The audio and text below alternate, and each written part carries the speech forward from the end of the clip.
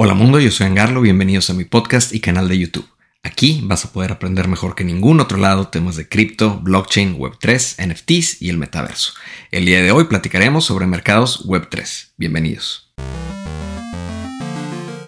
Bueno, gracias por acompañarme nuevamente a un episodio. Este es el episodio número 25 de este proyecto. Ya llevamos un buen recorrido platicando sobre Bitcoin, sobre blockchain, sobre Ethereum y estamos empezando a hacer un abordaje a NFTs, al mundo Web3, al mundo de estos mercados. Y bueno, ese es el tema del día de hoy. Platicaremos sobre mercados Web3, que es el ecosistema en donde primordialmente tú podrás vender tus NFTs, vender tus tokens y poder también hacer compras y transacciones importantes.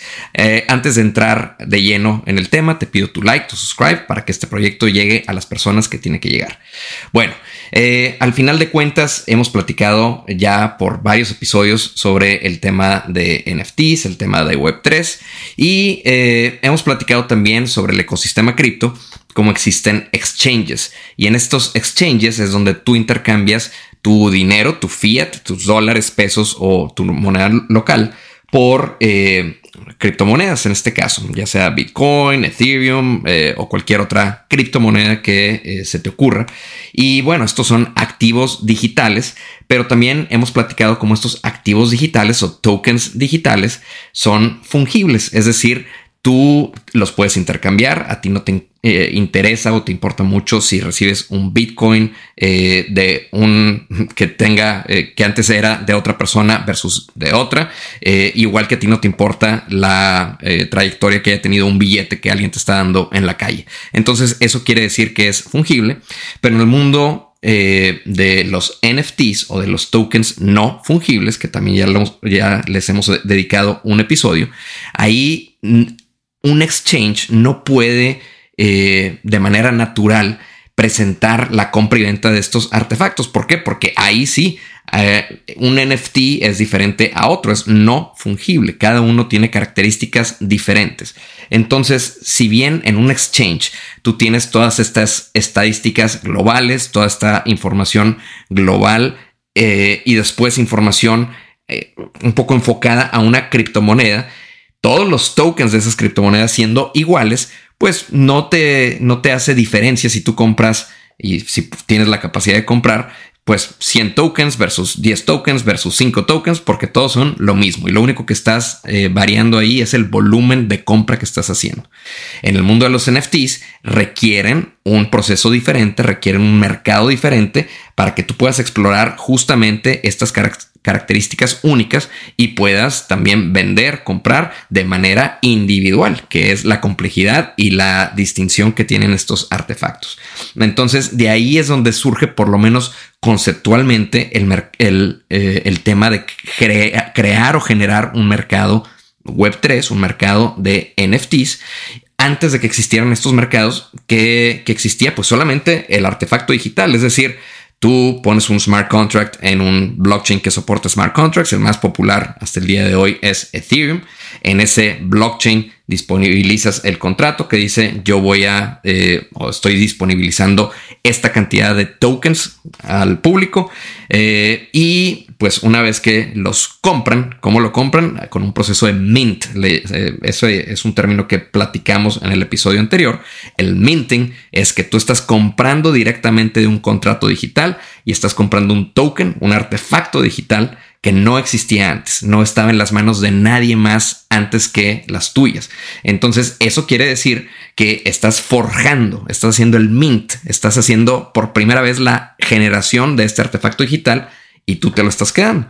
Entonces, antes de que existieran los mercados Web3, la única manera, ya que hiciste el mint y ya tienes un artefacto digital, la única manera de intercambiarlo, de venderlo, tendría que ser con un acuerdo de persona a persona, diciendo, oye, pues yo te cambio este artefacto por esta criptomoneda o por este otro token digital que tú tienes, este otro activo que tú tienes, o por dólares o por un trueque o lo que sea. Y es algo que requiere confianza y requiere pues un trato uno a uno. Eso en el mundo cripto, en donde está la anonimidad y está la descentralización, vuelve esto muy riesgoso. Entonces de ahí surge la oportunidad de generar un mercado Web3, un mercado de NFTs, un mercado de tokens. Ahora, ¿cuál es la complejidad? Que para que tú puedas transaccionar en un mercado, pues requieres que haya una cierta un cierto estándar, una cierta homogenización de cómo vas a estar comprando y vendiendo esto, porque si todos los tokens son diferentes, si cada quien ya es dueño de estos artefactos y ya no estás interactuando con el dueño que creó el token, sino con los dueños que compraron y que ahora quieren en un mercado secundario interactuar y transaccionar con esos tokens, entonces, ¿cómo haces para que hagas algo que tenga sentido, que sea estándar, que no estafe? Bueno, de aquí es donde es bien importante todo el tema de estándares que hemos platicado sobre los NFTs. En el episodio que hicimos de NFTs platicamos sobre 2 o 3 estándares. Un estándar, por ejemplo, es ERC 721. ERC 721 es básicamente, y por cierto, no voy a repetir todo lo que dije, y un ERC es un Ethereum Request for Comment, que básicamente ya es una implementación de lo que antes era un EIP, un Ethereum Implementation Proposal, y este ERC ya lo que hace es un estándar de cómo se debe de conformar un cierto tipo de token. Bueno, los tokens ERC 721 son tokens que corresponden a NFTs. Es una especificación que en el Ethereum Foundation y en la documentación de Ethereum está como estas son las características que un NFT tiene que tener. Y este es un NFT en el que cada uno de los tokens es diferente. Existe otro estándar que se llama ERC 1155 o 1155, que son para tokens semifungibles, es decir, yo pongo un límite de cuánto supply o cuánta emisión quiero hacer para esos tokens y a lo mejor tengo una sola imagen o un solo artefacto que está distribuido en, no sé, 10,000 personas. Y es una sola imagen, pero tiene un límite y después puede haber otras imágenes u otros artefactos o tokens que tengan un cierto volumen. Entonces tú puedes tener una colección en donde cada elemento de esa colección tiene un set de dueños. Ese estándar o ese esquema se logra con el estándar de ERC 1155. Ahora, ¿por qué te estoy platicando este tema de los estándares? Es porque gracias a que existen estos estándares, existen también la posibilidad de crear estos mercados Web3. ¿Qué sucede? Pues bueno, yo como creador de este mercado, yo digo, mi mercado solamente soporta por ejemplo, el blockchain de Ethereum y solamente soporta NFTs que son ERC 721 o ERC 1155. Hay otros mercados que, por ejemplo, dicen, ¿sabes qué? Yo soy un mercado que solamente transacciona con NFTs de Bitcoin. Eso es un poco contraintuitivo porque Bitcoin en teoría no está diseñado para soportar NFTs, pero últimamente ha habido una innovación que se le llama la teoría de ordinals, y esa teoría de ordinals ha permitido también generar un estándar parecido a estándares de Ethereum que se llama BRC20 o BRC20, y eso permite hacer tokens también fungibles en Bitcoin. Y bueno, el punto de todo esto es de que hay mercados en el que solamente soportan tokens BRC20 sobre Bitcoin y son especializados solamente para transaccionar ese tipo de tokens para ese blockchain en particular. Yo te puedo decir, eso es una anomalía ahora mismo, es una innovación, es algo que está apenas despegando, pero la gran mayoría de los NFTs que tú has escuchado y conocido transaccionan más bien en mercados que soportan blockchains de smart contracts. ¿Por qué? Porque un smart contract te permite programar este tipo de operaciones. ¿Y qué puedes programar? Pues sí, la función de mint, que es la que no ocurre dentro de un mercado Web3 o un mercado secundario de NFTs. Eso más bien ocurre fuera de ese mercado y es la primera forja de este token digital, pero también existen otros métodos de compra, de venta, de poderle dar un royalty al creador, de poder tener ownership del contrato, de poder hacer transferencias y demás, que todos estos métodos que están dentro del estándar de ERC 721 o ERC 1155 pueden estar implementados y soportados por este mercado y decir, mira, dados estos estándares, entonces yo puedo poner aquí todo este listado de NFTs que están a la venta y puedo poner el precio que los dueños de estos NFTs están pidiendo por ellos. Y también puedo permitir que entonces haya una función en la que yo le permito al público comprar y hacer esa compra con mi mercado, en el que en un contrato separado en el que se hizo el mint del NFT, en ese contrato yo puedo poner las reglas de decir, bueno, yo no te voy a soltar el token digital hasta que tú no me hayas dado lo que el comprador está pidiendo, y empiezan a hacer todo este rompecabezas para armar el mercado Web3 de NFTs. Ahora, mientras tú estés en el blockchain correcto, que soporte ese mercado y estés siguiendo el estándar correcto, tu token lo debe de desplegar, o tu NFT y ese proyecto lo debe de poder desplegar ese mercado. Ahora, un contrato digital o un smart contract va a tener un supply, va a tener a lo mejor 10,000 tokens. Bueno, pues esos 10,000 tokens todos los puedes ver y a lo mejor nada más de esos 100 están a la venta. ¿Por qué? Porque pues esos 1,000 están distribuidos en varios dueños. Puede que sea que solamente está la rareza en la que solamente hay un token por un dueño. Naturalmente eso es muy raro, y típicamente lo que sucede es de que hay un dueño que tiene muchos NFTs, y unos que tienen 2, otros que tienen 5, otros que tienen 100, otros que tienen 1. La gran mayoría es 1, pero al final de cuentas tú estás interactuando con estos dueños y estás diseñando un mercado para que estos dueños puedan transaccionar y puedan hacer esta operación secundaria. ¿Por qué se le llama secundaria? Porque, de nuevo, no tiene nada que ver con el contrato original y con el dueño original del proyecto. Lo que recibe el dueño es un royalty, recibe una comisión cuando yo estoy haciendo una venta. Ahora, inclusive ese royalty, últimamente los mercados que se han creado para Web3 han entrado a una competencia y han entrado a un debate de, oye, pues no, es que la gente no quiere estarle pagando estas comisiones a los artistas o a los dueños de estos smart contracts. Entonces, de pronto también se le da la opción al vendedor de este token. Tú como dueño, tú puedes decir si le quiero o no le quiero pagar regalías o comisiones al proyecto original. Ahora, eso también tiene todo un debate que no vamos a entrar el día de hoy, que es, pues entonces, ¿cuál es el incentivo del artista o del creador si no todos los vendedores que están operando en un mercado secundario van a estarles pagando comisiones? Y eso hace que el cash flow o el modelo de negocios que ellos tienen se vea impactado. Eso es parte también de la razón por la que este año, más allá de la inflación y de el estrés económico y demás, haya habido un declive importante en los NFTs. Tiene que ver con este incentivo y esta competencia en la que han entrado los mercados Web3, de decir, no, pues ahora está a la opción del público si quieren pagar o no estas comisiones. Y bueno, al final lo que te quiero decir es, dados los estándares de estas plataformas que soportan smart contracts, dados los smart contracts que después pueden habilitar a estos mercados a que hagan este tipo de operaciones, es que existen estos mercados que al final de cuentas, si tú los quieres conceptualizar, no son otra cosa más que un eBay o un Mercado Libre o un sitio en el que no está el emisor original del proyecto haciendo más transacciones, sino que están los compradores originales del proyecto y aquellos que hayan comprado ya de manera secundaria haciendo estas publicaciones y diciendo, yo estoy pidiendo tanto por este token.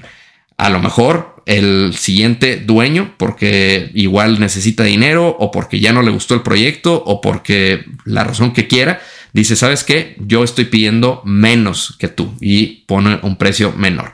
Y eso lo que hace es establecer un piso o floor price. Entonces, estos mercados, ahí también tú puedes ver las diferentes colecciones o los diferentes proyectos de NFTs y puedes ver su floor price, puedes ver su actividad, puedes ver su volumen, puedes ver estadísticas y evidentemente puedes hacer estas transacciones de compra, venta o inclusive poner una oferta. Igual que en Mercado Libre, igual que en eBay, tú puedes ver a alguien que pone a la venta una patineta y decir, oye, pues yo te estoy ofreciendo, tú estás pidiendo 100, yo te estoy ofreciendo 20. Bueno, acá también están los emisores de estos NFTs, no los emisores, perdón, los dueños de estos NFTs o de estos tokens que dicen, yo estoy pidiendo tanto tanto Ether por ellos. Tú como comprador puedes darles y pagar esa cantidad de dinero y automáticamente el mercado te va a dar ese token digital.